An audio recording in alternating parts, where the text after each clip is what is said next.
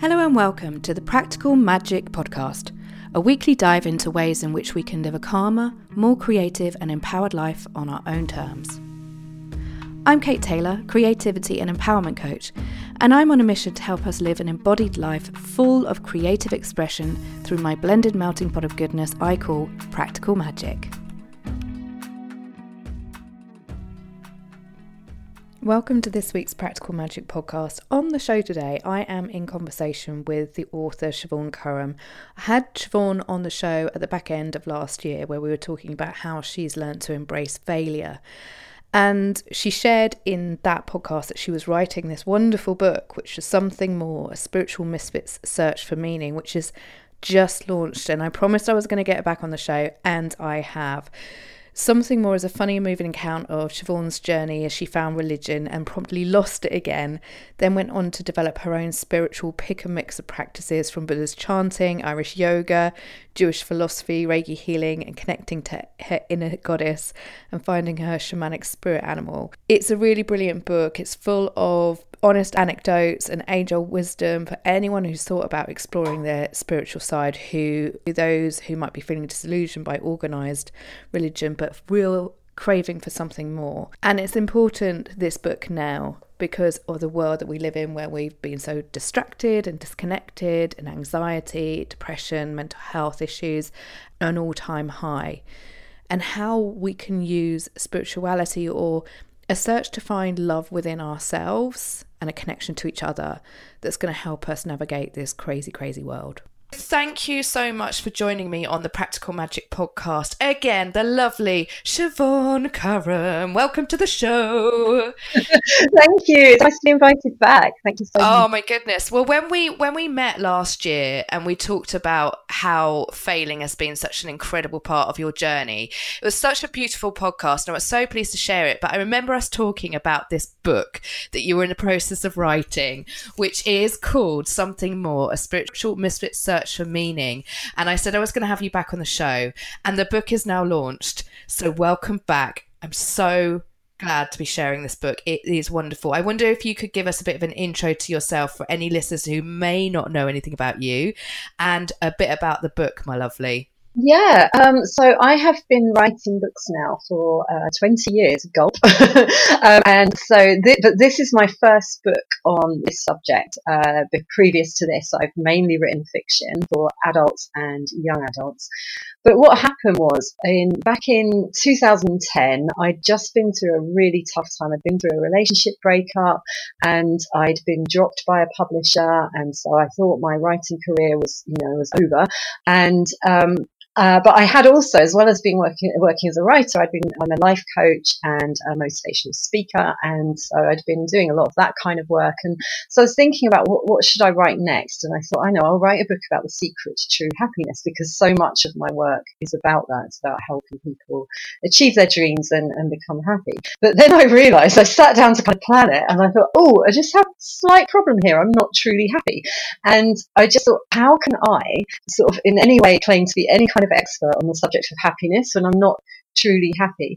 And the thing that I was craving, and I wonder if your listeners can relate to this, because I know whenever I say this to people, immediately it's kind of like it seems to really resonate with other people. But what I was after was a source of happiness that wasn't dependent upon another person or material wealth or things, or things outside of myself. Because what I had learned the hard way was that when I had invested all of my happiness, say for example in a romantic relationship, and then I lost that relationship, I was absolutely devastated. And likewise with my career, I'd invested so much happiness in being a published author, finally, going from being a university dropout and feeling like a kind of failure in life. And then when I got my first book deal, I was like, right, finally I'm somebody or whatever. And then of course when I lost my book deal, it was like, having the rug pulled out from beneath my feet. And so that was the starting point, really. I just wondered if it was possible to find a source of happiness and peace that wasn't reliant upon another person or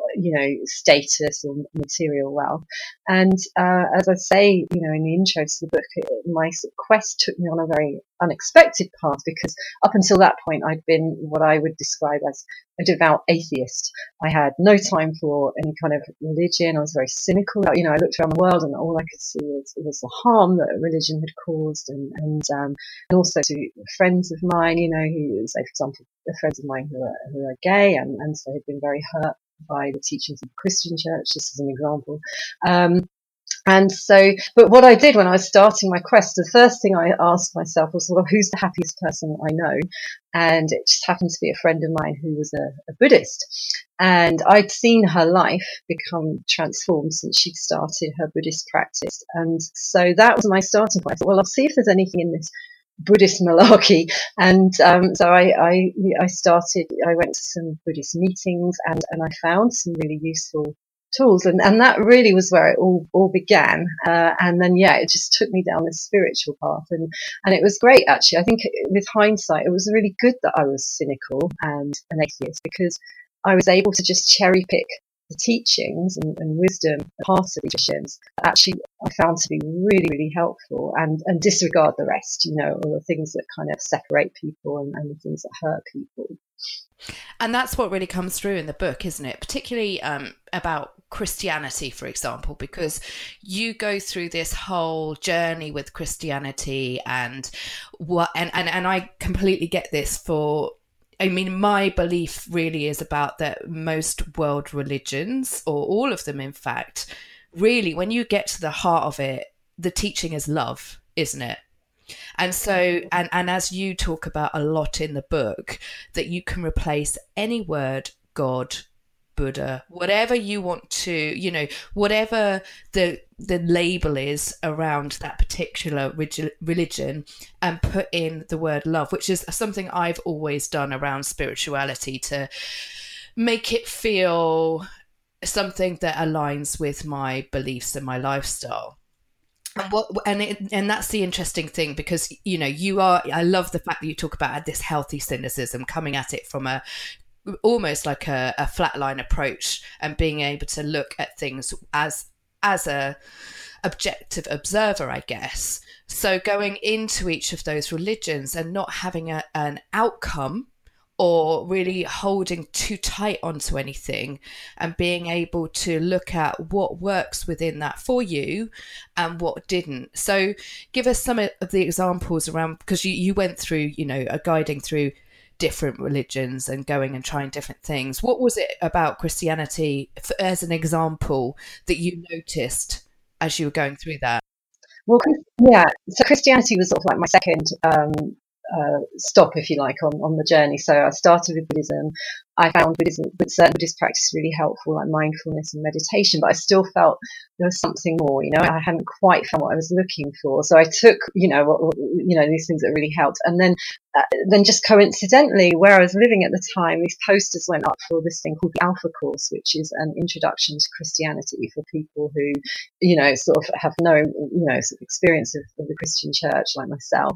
And so I thought, well, what have I got to lose, really, you know, and just go and see what's in this. And I was very wary, because I'd been brought up by parents who are, you know, they'd both previously been Christian and kind of turned their back on the religion. And so I, you know, I was quite cynical about the Christian church. But what really amazed me was then, you know, I remember the first, so the Alpha Course, I think it's about an 8-week course or something, and you just meet once a week, you have a meal together, and then they usually show a video, and then you discuss some aspect of Christianity. And the first week, they were talking about Jesus and his teachings. And these are teachings, you know, because obviously they're in the background all the time. So I was familiar with certain quotes like love your neighbour and love your enemy, but I'd never really given them much thought. And then as I was sitting there, I kind of had this light bulb moment, particularly around the quote, love your enemy, because I think the world is, you know, it just feels like the world at the moment is so full of hate and fear and people being pitted against each other.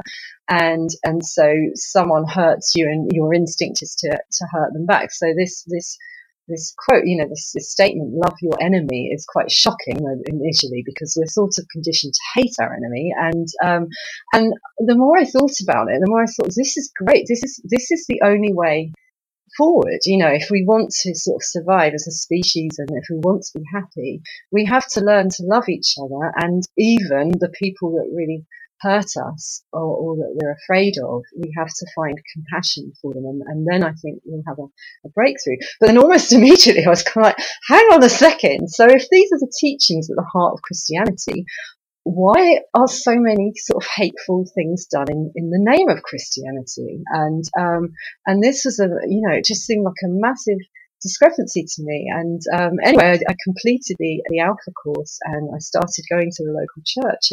And the whole thing, it was just this really weird experience for me, because on the one hand, there were these amazing teachings about love and forgiveness that I got so much from. And it opened me up to a source of love, through prayer and meditation that I'd never been able to access before. But then on the other hand, I'd hear the minister making misogynistic jokes. I'd see, like week after week, there were never any women getting up and speaking. It was always men. All of the characters in the Bible that were spoken about were men. And it was so sort of male centric. And then within the church, the women were kind of the ones who ran the Sunday school or served the tea after the service. And it just seemed like a really sort of patriarchal system. And as a woman, I was kind of like, well, where are the role models for girls? Where are the spiritual role models for girls? Who's talking about the female experience, spiritually? And so that just chipped away at me. And so, yeah, I became a Christian. I was a Christian for a year. But in the end, the negatives started to really outweigh the positives, sadly. And so I felt like I had to leave. I felt ashamed.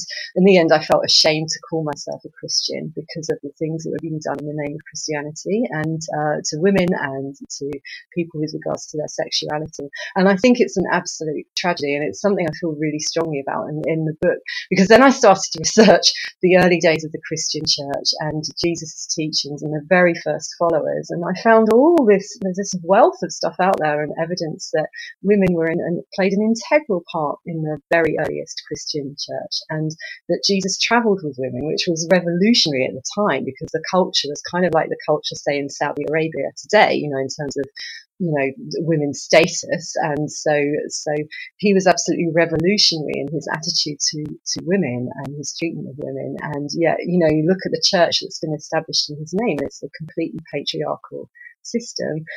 So that was a massive eye-opener for me. But then, like, as with Buddhism, what I did was I thought, right, okay, well, I'm just going to take what I found really useful. So the teachings at the very heart of Christianity about love and forgiveness, and leave the rest. So that was my experience. But I find when I'm talking to people about it, I think it's a common experience of the Christian church, that, a lot of people, and if you look at figures, the numbers of people attending church now are dropping off massively. And I think it's because of this, because so many parts of it just feel so out of date in today's society. And it's a real tragedy. And that's the thing, because it doesn't make sense in today's society, does it at all? And that's the interesting thing about the journey that you've been on, and that you are able to really dig underneath it and take what you need and bring it into your world and the world that we are now living in. And I think that's really important, because underlying any of the religions is this quest for love, is a quest for community and a quest for truth and honoring ourselves and like you say, honoring our enemy, which is basically essentially our community around us, isn't it? So it's important, because I think I reflect your experiences. My parents were atheists. We used to go to church on a Sunday, but I was turned off of it very, very quickly and just stopped going from as soon as I was able to not go, i.e. stay at home with my sister and watch Top of the Pops. I would definitely choose to do that, because it had nothing for me. It wasn't anything that I could resonate with. And yet now, as I get older and I am searching for meaning, then I can respect teachings of all religions. And interestingly, the Christian faith, for example, was something that, very patriarchal. So it wasn't something that really resonated with me. And yet when you do start really looking and getting to the truth of what it was all about, and the teachings, not just of Jesus, of Mary Magdalene, for example. I've been to the Mary Magdalene caves in southwest France. Oh, have you? Oh gosh, that's on my bucket list. Yeah. So powerful. Yeah. But how that feminine energy was completely quashed from the religious teachings, because it was like we have to dominate through the church and money and power, which is a very masculine energy, isn't it? Yeah, absolutely. And there are all these examples of women, sort of hundreds of years ago, who were, sort of preaching this message of, well, actually, we don't need the church, that we can access love from within. And they were burned at the stake for saying these kind of things, or writing about these things. And it just really saddens me and angers me. And I think particularly I was so blown away by what I found out about the Christian church. And I can understand that hundreds of years ago, when you didn't have the internet and access to this kind of information, why people would just blindly believe whatever their priest or vicar or whatever told them. But, we have access now to all of this historical, factual information about, how the church was in its very earliest days, and say, for example, the teachings to do with women and the role women played. And it's like they've been photoshopped out of that history. And it astounds me that Christians today, because I've spoken to so many, and it's like they don't want to know about that, and I said, look, here are the facts. I can point you to all these, sort of historical facts and evidence, it just, I think that the tragedy is that then people just turn away. If they're not going to kind of modernise and acknowledge this, then sadly people will turn away in their droves. But then on the positive side, I think what's great is that people are, more and more people are calling themselves spiritual but not religious. And if you kind of can come into that category, and there are so many female spiritual teachers, and like you said, Mary Magdalene is just one example. I discovered, and I write about her in the book, this woman called Thecla, who was a household name back in the earliest days of the Christian church, and I've never heard of her, and most people I speak to have never heard of her,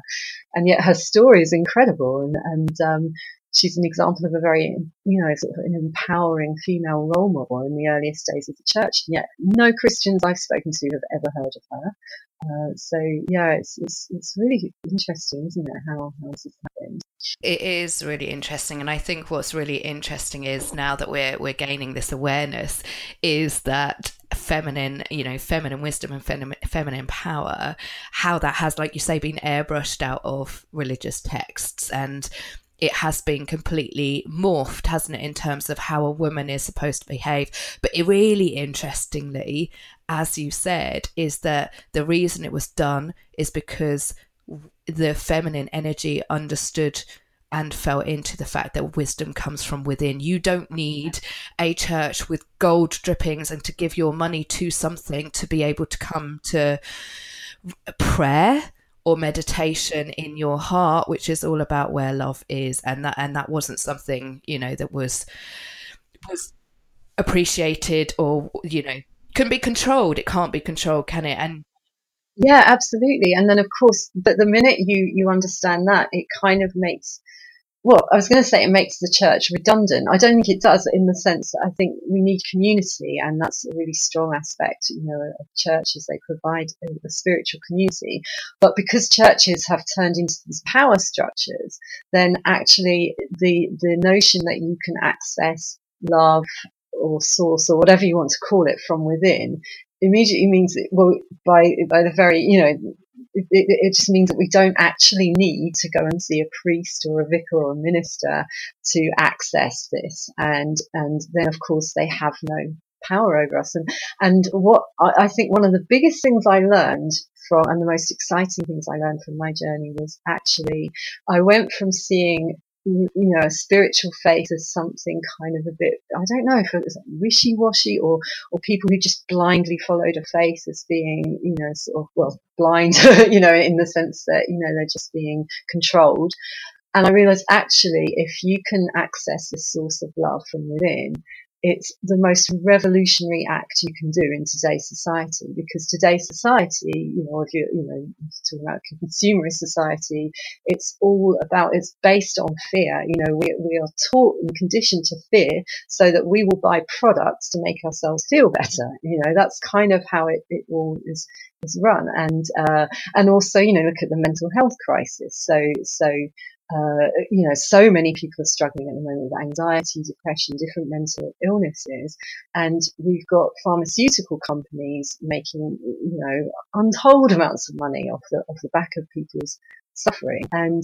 And yet what I realized was actually you have this source of inner happiness and peace that isn't reliant upon any kind of medication. It's not reliant upon any kind of organization. It's not reliant upon a priest or a minister. And so therefore it's the ultimate act of I was going to say rebellion, that's the wrong word, but rebellion against this society, I think, for sure. But it just completely transforms you in the way you view the world. And that just changed everything for me, because all the things that used to bother me don't anymore. The silly things that were kind of taught ought to bother us. I don't know, it just gives you such a great grounding, and you're able to see the drama for what it is, and kind of rise above it. And if not, I'm making it sound like, oh yeah, and it's all kind of sweetness and light. I don't mean that. I'm still affected by things, obviously, but what I found now is it's so quick and easy for me to kind of get back to that place, get back to that grounded place where I realize actually it doesn't matter. That doesn't matter. It doesn't matter how many Twitter followers you have, for example. That's a good example today. I think we're sort of taught, to measure success in numbers, whether that's followers online or money in the bank or book sales or product sales or whatever. But actually, I think once you've got the spiritual grounding, you realise that doesn't matter. That's all kind of like surface level stuff. So yeah, it's really liberating. Yeah, and you talk about this in the book, that spirituality has helped you become happier, stronger, and calmer, and it's so needed in this time, isn't it? And it's interesting that religion overall, people are turning off from it, and that's a generalisation, but is it 20% of the people in the UK and 25% of people in the US do now call themselves spiritual but not religious? Yeah, when I was researching for the book, those were the figures I found, and then and then these other figures, the number of people turning away from religion is huge on both sides of the pond. So yeah, it's a growing number of people are classing themselves as spiritual but not religious. And interesting that now we need it more than ever, like you say, because things are turbulent, that we're turning off from this consumerism, that we're getting more emotional intelligence around the fact that stuff doesn't buy us happiness, numbers don't buy us happiness, likes don't buy us happiness, which is unfortunately why there is such overwhelm, anxiety, depression, and mental health challenges, because people don't have anything within themselves or each other to connect to, do they? So spirituality is so important at this time. Absolutely, it's the perfect antidote, and it's that weird thing, isn't it? That on the surface it looks like we've never been more connected, because now we can just Facebook friends with people around the globe, and we can keep up to date with everyone that we would have had to write letters to back in the day or whatever. But actually, these aren't proper connections in the sense of face to face. So I think loneliness is a loneliness epidemic. I keep reading articles about that at the moment. So the massive irony is, on the one hand, we're so connected to each other online, but actually in our real life, where it really counts, people are feeling lonelier and more disconnected than ever. And that's another thing that I found a real source of solace is if you have a spiritual practice. So, for example, if every day in the morning you just sit down in stillness and silence and you meditate, you just turn inwards and you focus on whatever you take, sort of love or however you perceive God or the universe or whatever you want to call it, but you turn inwards and you tune into that something more, that mysterious source of something more. It's like putting down an anchor, and then when you go out then into your day to work, on a busy train, the whole horrible commute, with people being aggressive or whatever, you go online and you see all the spats on Twitter and it just, I think if you're able to access that something more within you, it really acts as an anchor and in this sort of turbulent world, and that's what I found, that it just helps to kind of like protect you from from all of that stuff, because we're really under assault, I think, I don't think we're wired up to really deal with the kind of online world. And I think that's like you said, I think that's why so many people are going on digital detoxes and because people are realizing, this isn't actually good for my health. And I think it was really telling. I read an interview recently with one of the founders of Facebook, and he was saying he doesn't allow his kids online. And he certainly wouldn't allow them on Facebook, because he knows, because he helped create it, that it's been created to be as addictive as possible. So things like the like button, these were all created deliberately, because they realized that every time you get a like, you have a little dopamine hit, you get your feel good hormones or whatever chemicals in your brain. And so it's all been very cynically done. These social media sites are, because their aim is to get you to stay on there for as long as possible. And so how do they do that? They have to make it addictive.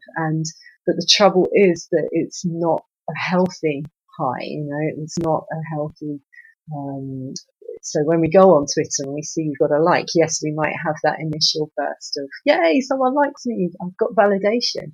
But actually, it's a surface. If you're sitting there on your own in your room and you haven't spoken to anyone in the flesh for a couple of days or whatever, having a like on Twitter, it doesn't really mean anything.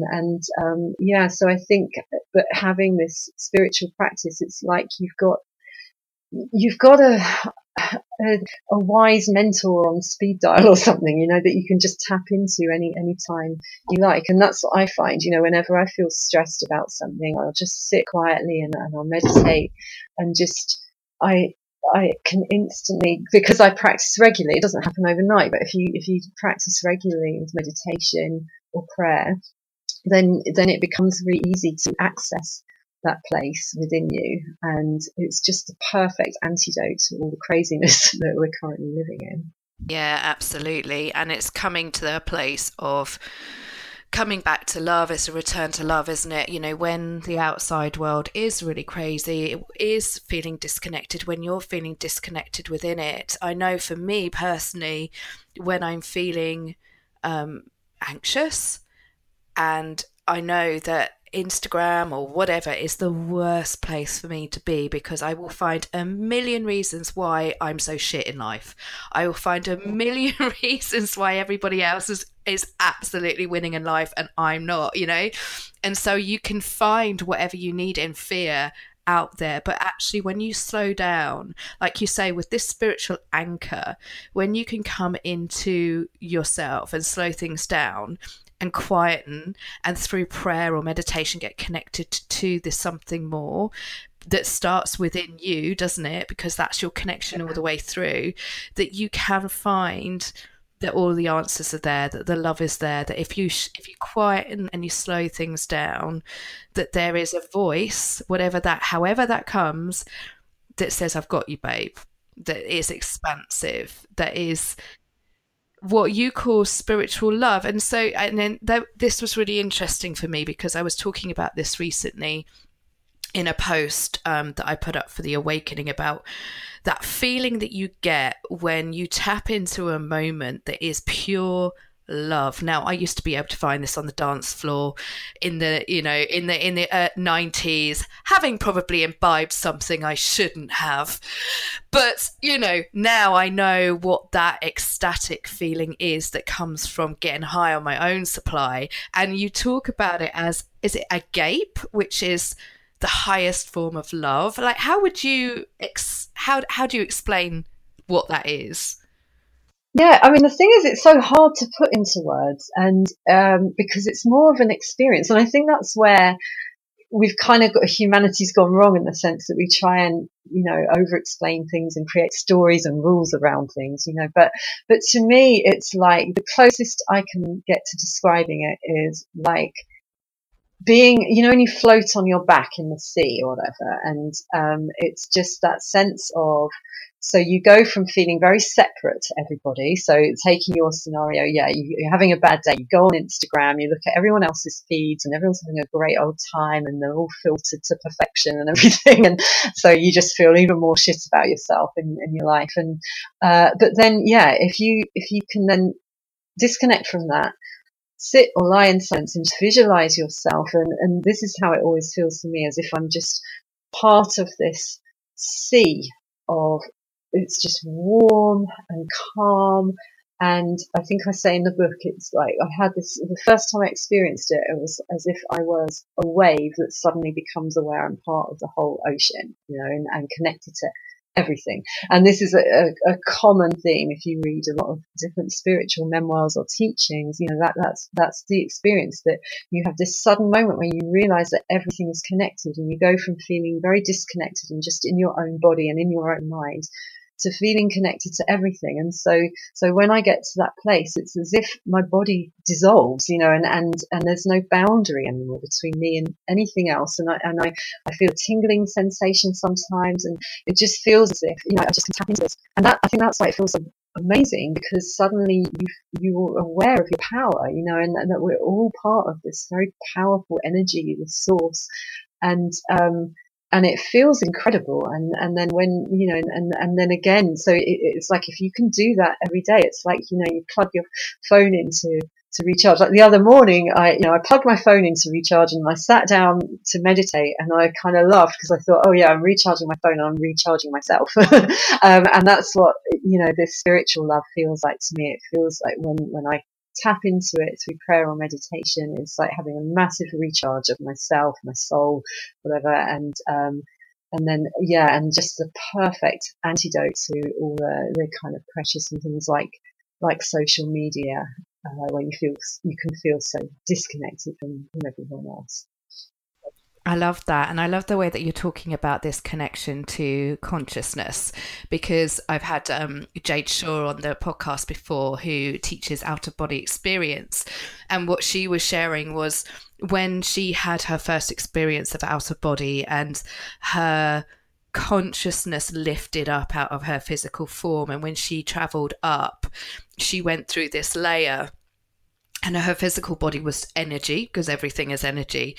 And she just felt and saw how everything was just so connected, that consciousness is that it is happening all around us. And actually, when we however we tune in, like you say, whether it's out of body experience, whether it's through prayer, meditation, transcendental meditation, music, dancing, that we can all tune in to that consciousness, which is the energy of love.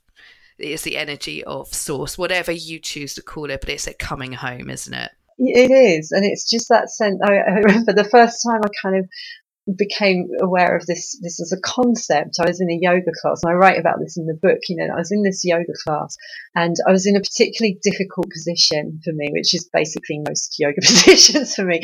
But it was one where my legs were up round behind my neck, and my teacher was incredible, this guy called Ken Ryan, who's the best yoga teacher I've ever experienced, because he's a very spiritual person, and he learned in India from the masters, and so his classes are something else. And but he, when he teaches, you'll be in a kind of pose, and often he'll just come out with some kind of like a mantra or a statement or whatever. And I just remember it was one of my first classes with him. I'm in this really tricky position, my legs round behind my neck or whatever, and he just started saying, I am that I am. I am that I am. He just, as he walked around the class, and I was thinking, well, what the fuck's that supposed to mean? You are what? Because I was in this awful, it's a really awkward position. I was in, I'm not sure I'd be able to untangle my legs. And then he's kind of like saying this thing, which just seemed like a complete riddle to me at the time.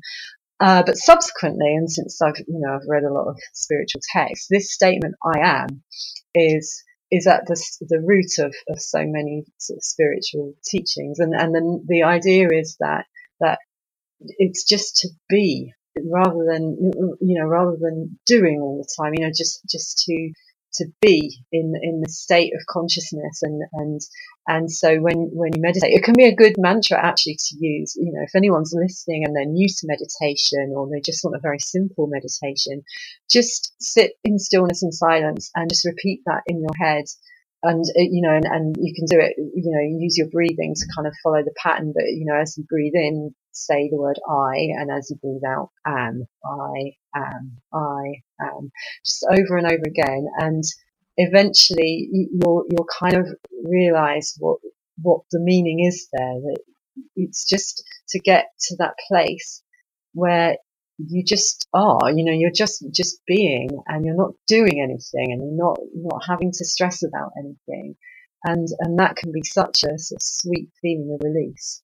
Yeah, wonderful. Thank you for that. And the book is so full of incredible stories about your journey.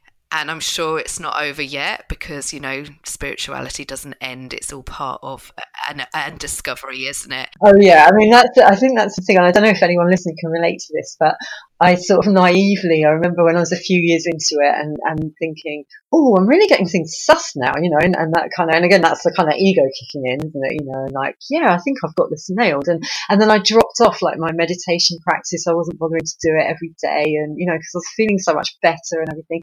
But then what I've really realised is you're absolutely right. It's just a never-ending journey, and life will always present you with challenges, and I think it's kind of like, if you want to stay physically fit, you have to exercise regularly. It's the same. If you want to stay spiritually fit, then you have to do things like meditate regularly and tune in to that source of something more regularly. Otherwise you'll start to get spiritually unfit, and then what will happen is something, if you have something challenging in your life, you'll go back into your old ways of reacting or behaving, and fear kind of takes hold. And so yeah, that's something I learned the hard way, that you have to keep it up. It's a daily practice, but it's so worth it. Yeah, and it doesn't have to be a tough thing, can it? It can be, a 5 minutes of breath meditation. It can be something really simple, a moment of gratitude. It's a moment of connecting into that source of love, isn't it? I remember the lovely Vix Maxwell, who's an incredibly gifted tarot reader, and I had an angel card reading with her a few years back, and I remember her using this. It's always been an incredible visual metaphor that's kept with me. Is that what she was bringing through was that it was like my spirituality was and my connection was in a jar, and that jar was on a window, but it was just staying in there. It's like butterflies just in this jar that couldn't get out. And my unconscious brings that in whenever I'm feeling disconnected, and just says, remember the jar. And so I have to go to the jar and open it up. Yeah. People can probably relate to that, because it's just so it's hard to embody this stuff, I think, because we're wired up to overthink things, I think, and that was another thing that I became really aware of, is how complicated essentially, just like you said at the start of this, that it comes down to love, ourselves, loving each other, doing loving things, and yet it's so massively overcomplicated by, not just by religion, but certain kind of new age gurus, whatever. I've had sort of a couple of nightmarish experiences with people who kind of set themselves up as spiritual teachers, but actually you can see that clearly they're doing it to make a shed load of money or whatever, and I think the thing that we need to keep remembering is we have everything we need within us, and it doesn't need to be complicated. And I remember I was talking to my dad one day, and I just said, really, it's just all about love and simplicity, isn't it? And he just, to this day, that was several years ago now, but to this day he just keeps reminding me of that, because he said that was a real light bulb moment for him. Because he was like, yes, yeah, love and simplicity. If you make those your motto, you can't really go too far wrong. Yeah, I 100% agree. And I know that you and I have a passion in common in terms of using the body as the metaphor for this as well, and moving, dancing, prayer. And I just want to talk about prayer for a moment, because prayer as a word can sometimes put people off because of the religious connotation to it.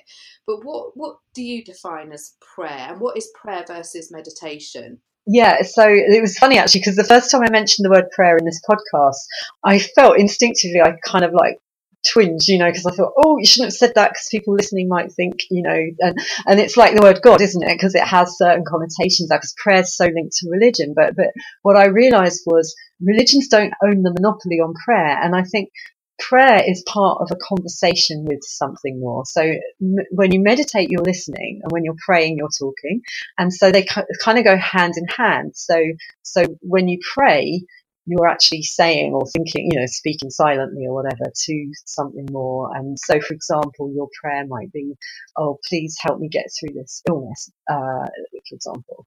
And this was something that I was taught actually by a Christian minister. It's a really good teaching, but he said, don't forget prayer is a conversation. It's not a monologue. So I think, and I've been guilty of this, that if you do sit down and you start talking to something more, however you define that, it's a bit of a rant or a monologue, or you just talk incessantly and then you get up and off you go, and I think the thing is that you have to give something more a chance to respond. So for me, if you would call yourself spiritual but not religious, then I would say you can still pray, because you're praying to however you define that something more. So the prayer is you speaking to that. So it could be a prayer of gratitude, it could be a prayer asking for guidance or forgiveness or whatever. But then remember to sit in silence afterwards for a while and just listen, because that just has helped me massively when I realised that, because then you can get some really great sort of wisdom and guidance from within. So I thoroughly recommend prayer, and yeah, don't be put off by the name. You don't have to be a member of a religion to pray, of course not. Thank you. And I think what came through in the book as well is about that listening, but also being open to the bloody miracles that happen around us all the time. I was talking to a client about this yesterday, because we did this wonderful session, and we always create a vision for what you want to bring in for the next 12 months. And I always say, be aware of what's happening around you, because the magic starts happening. It's already underway. But be really present and notice when these things do start happening, because otherwise it's a little bit like shutting the door on them. We get so obsessed with, I've got to get my objective, I've got to get the thing that I set out to, that we don't notice when all this incredible stuff and miracles and something more is happening around us. And in the book you share, oh my God, this has had me in tears, but the wonderful story of the girl that you met at Centrepoint. Can you just really share that with us? Yeah, so this was when I was exploring Christianity, and I was volunteering for the charity Centrepoint, who help young homeless people. And so I'd sort of offered my services as a writer and a writing coach, and so I was sort of booked to go up there, and I had all these dreams, because I'm a sucker for those kind of movies, like Dead Poets Society or whatever, sort of where I'd go along and there'd be loads of young people there, and I'd help them see how writing could change their life. And then I sort of rock up the first week, and there was only for a start there's only about 5 or 6 people that turned up, and then of that only one person seemed to be paying attention, but she just was sitting very silently, and she had her hat pulled right down, so she wasn't really sort of communicating very much. And then the next week I went back, and she was the only one who turned up. And again, she barely sort of said anything. And so I started having this a bit of a crisis of confidence. And, well, am I really helping her in any way? And then I went to a prayer group at the church, and I just asked if people would pray, that because that night I was going up again, for the 3rd week, and I just prayed for a breakthrough with the girl, and then everyone else prayed for us as well. It was a really lovely experience, just sort of praying as a group, and feeling that these other people were sort of focusing their prayers on us. And so then I turned up in the evening. It was just me and her again, and I did an exercise that I do a lot in my writing groups, which is kind of guided visualization for fiction writers, where I get people to picture their main character arriving home, and I talk them through this quite detailed visualization of what does the house look like, and then we go into each room and who's there and what can you smell and what can you hear, etc., etc. And it's a script that I've used for years and I'm really familiar with. And so I was doing this with this girl, and then the character, the final scene in the visualization is the character arriving in their bedroom. And so I said to I did the usual thing. What does the bedroom look like? What do they have on the walls? And then for some reason, I never said this before, I just said, and what's on the bedside table? They go over and they pick something up from the bedside table or whatever, something like that. And I thought, oh, that's odd. I've never said that detail before. But anyway, did it, finished. And then I said to the girl, kind of nervously, because she wasn't really giving me any real reaction, just said, oh, well, now write down anything. If you've got anything from that, write down, sort of some ideas or whatever. So she started sort of writing away, which was great to see. And I thought, oh, good, it has been useful to her. And then I said to her, well, would you like to share with me what you saw on the visualization? And it was incredible because it was the first time really that she'd spoken at any length to me. And she started telling me, and she said, oh, it was really weird because when the character got to so she told me she was writing this story kind of based on her own experience growing up in inner city London, where the gangs were rife, and if you wandered into the wrong postcode, you'd get stabbed or worse, and she was writing this story about a guy who'd been sort of sucked into the gang world and everything, and the story was going to have quite a kind of negative ending. And she said, but then when she saw the character coming into the bedroom and going over to the bedside table, he saw a Bible, and he picked the Bible up and opened it. And she said, oh, it was really weird because I never would have thought of him being spiritual in any way. And she said, but actually, if I have that, then maybe the story could have a happy ending, because maybe he could be reminded of what's really important and turn his back on crime and violence. And I was just sitting there like, what the F? And then I remember afterwards I rang my dad to tell him, and actually I said, oh, it's just incredible because, we'd all prayed for her. And then it's so weird that firstly, it's weird that I should have said that because I've never visualized it before. And that was the detail that led her to see the Bible. And then that in turn kind of made her see how her story could have a really positive, more spiritual theme.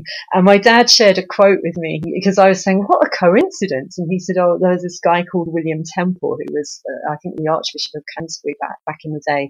And he said, when I pray, coincidences happen. And when I don't, they don't. And I thought, I love that because that just kind of sums it up for me. And going back to what you're saying about the miracles that happen, that's what I found time and time again. If I pray for something, there will be some kind of miracle. And it's often not the thing I've been expecting or specifically praying for. It's been something better. And this was just such a great example. And then I went on to mentor her, and she came and did work experience at the publishing house I was working in. And it was just wonderful, it was just a great experience. And I think real evidence of the power of prayer. And it's just so beautiful because it started with the prayer for helping you to get through, but the impact that it had on that other person. I mean, I've got tears in my eyes just thinking about it because it's so powerful, and it is the true essence of love and spirituality and what it means to come home to ourselves in order to be of service to others, doesn't it? Yes. And going back to what you were saying before about connections and people feeling so disconnected, these are true in my mind, these kind of things, these are true connections. And this is another thing that a spiritual practice can do. It's not just about what it does for you, but then by, sort of the sort of ripple effect of what that then does to the people you come into contact with. And it changed everything for me career-wise, because before, I'd been, like I said, dropped by my publisher after 4 books and was feeling like a failure. And previously, my ambition had all been about, I've got to sell lots of books, I've got to be a best-selling author and all of that. And then when I came back to my writing, from a spiritual perspective, it was all about, right, who can I help with my books? And so the very first book I wrote, while I was on this journey, I self-published because I wanted to give it away. I wrote a novel for teens about certain issues that they face, and it was all done purely as a way of hopefully helping readers. And so I gave the ebook away for free. There was not, I didn't have any kind of like material ambitions around this book. And of course, that was the book of all the books I've written, that ended up winning a National Book Award and then going to auction, and subsequently, I've had, sort of many books published traditionally since, so it reignited my career as a writer. But what's been great and so liberating, I don't know if listeners could apply the same, whatever, you happen to do work-wise. I think if you start coming from a place of service, and instead of thinking what's in it for me and how can I make money or whatever else status from this, but how can I help people through my work? How can I just spread love or happiness or joy? So if you're working in a cafe or behind a bar, you can make such a difference if your interactions with your customers, if you're coming from a place of love and joy. It's this ripple effect, isn't it? And I think we've all been on the receiving end of that. If you've just encountered someone who's just been so joyful. Like the other day, I had this bus driver who was just so happy and cheery, and and just made me smile, and then that just changed my how I'd been feeling, and so So I think it just, and then we have real connections with people as well. And then work can become a way of having true, proper connections with other people. Yeah, and the thing is about that as well is the being of acts of service is that it comes back to us. It doesn't, we don't have to worry about that we're not going to get it. We can release ourselves from the outcome and getting attached too much to these things, because when we hold on too tight to things, that's often when they don't come to us. So it is really about love being as a flowing, cyclical, feminine, gorgeous energy, isn't it? And do you know what? There is so much more that we can talk about in this book in terms of all of the different things that you try, from shamanic journeying through, oh God, just so much. And I think I'm going to leave it for the listeners to actually go and get the book and read it and enjoy that. I wondered if before we round up and sign off that you could answer how somebody who's listening, who might be really interested in how they start going on their own spiritual quest, whatever that looks like, how they might start doing that. Yeah, I think really do what I did, just try these things. And I had no idea when I set out. I thought I was just going to be writing a book on happiness, and I had no idea it would be a book on spirituality. So it wasn't like I had a set plan or a checklist, and it was a very organic thing, just one thing led on to another. And so that's what I'd really recommend. Just that's why I wrote the book, really, to just give people a flavor for all these different things. And it could be that you read it and one thing just seems really unappealing to you, and then you might read about my experience doing a cacao ceremony and think, yeah, I want to be talking to trees. But I would just see it as an adventure, and just start somewhere. And so maybe there's been something that's been mentioned in this podcast, that sounds interesting. Using dance as a spiritual practice sounds interesting. I'll look into that, and just have that as your starting point. And and just approach it with the spirit of an adventurer or an explorer. And so you don't have to join anything. You don't have to sort of start obeying a set of rules, because I think that's something, because I've started doing events now around the book, and what's been really interesting talking to people is a lot of people are very suspicious of exploring sort of spiritual things, because they feel like they'll get sucked into something, they'll have to sign up to something, and so there's that kind of like fear and suspicion around it. But what I've realized is that's actually, and I had that same kind of fear and suspicion, but I've realized that actually that's not the case. And so have fun and just explore, and a good rule of thumb, I think, is to just tune into your body. And if you're reading something, or if you've gone somewhere and it just makes you feel really good and open and loving, then just have more of that, But if you go somewhere like, there were a couple of things I experienced where I thought, oh, this really isn't for me. And the reverse happened. I felt really, I had to get out of there as soon as possible. Then just listen to that, and then you can't really go far wrong. And actually, what you will do is just, it's like, I call it a spiritual misfits toolkit, but you just will gain all of these different wonderful teachings and exercises and things that really resonate with you. That will then set you up for the rest of your life, really. Yes. And the body is the truth guide. It can never be wrong. And when we tune in more to that, then there's a possibility to access even more, isn't there, of this something more.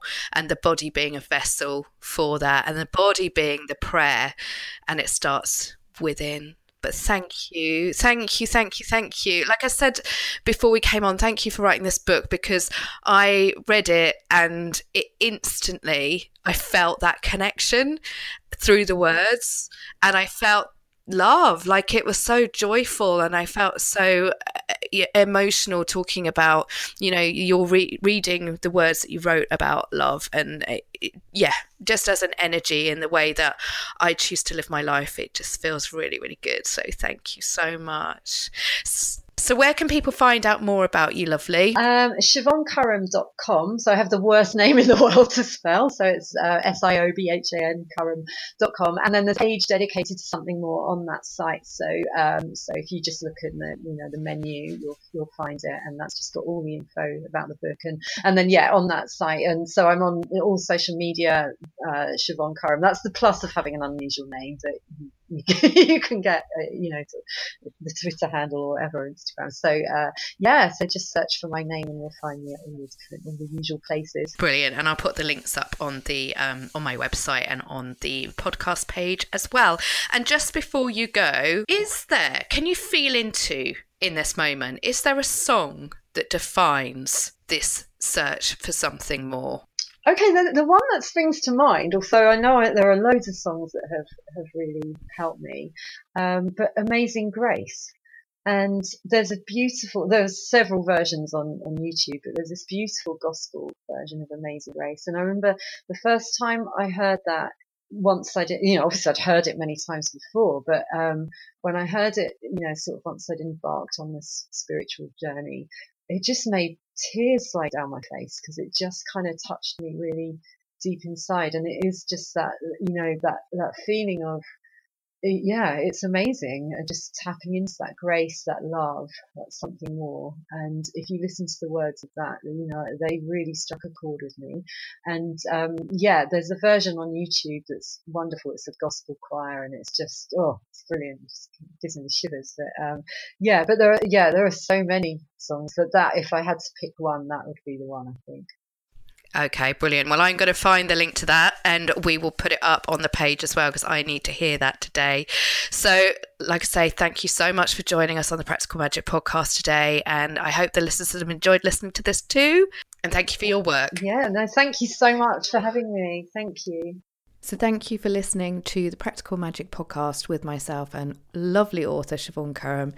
I will put up all the links to Siobhan's book and her work on the podcast page and on the website.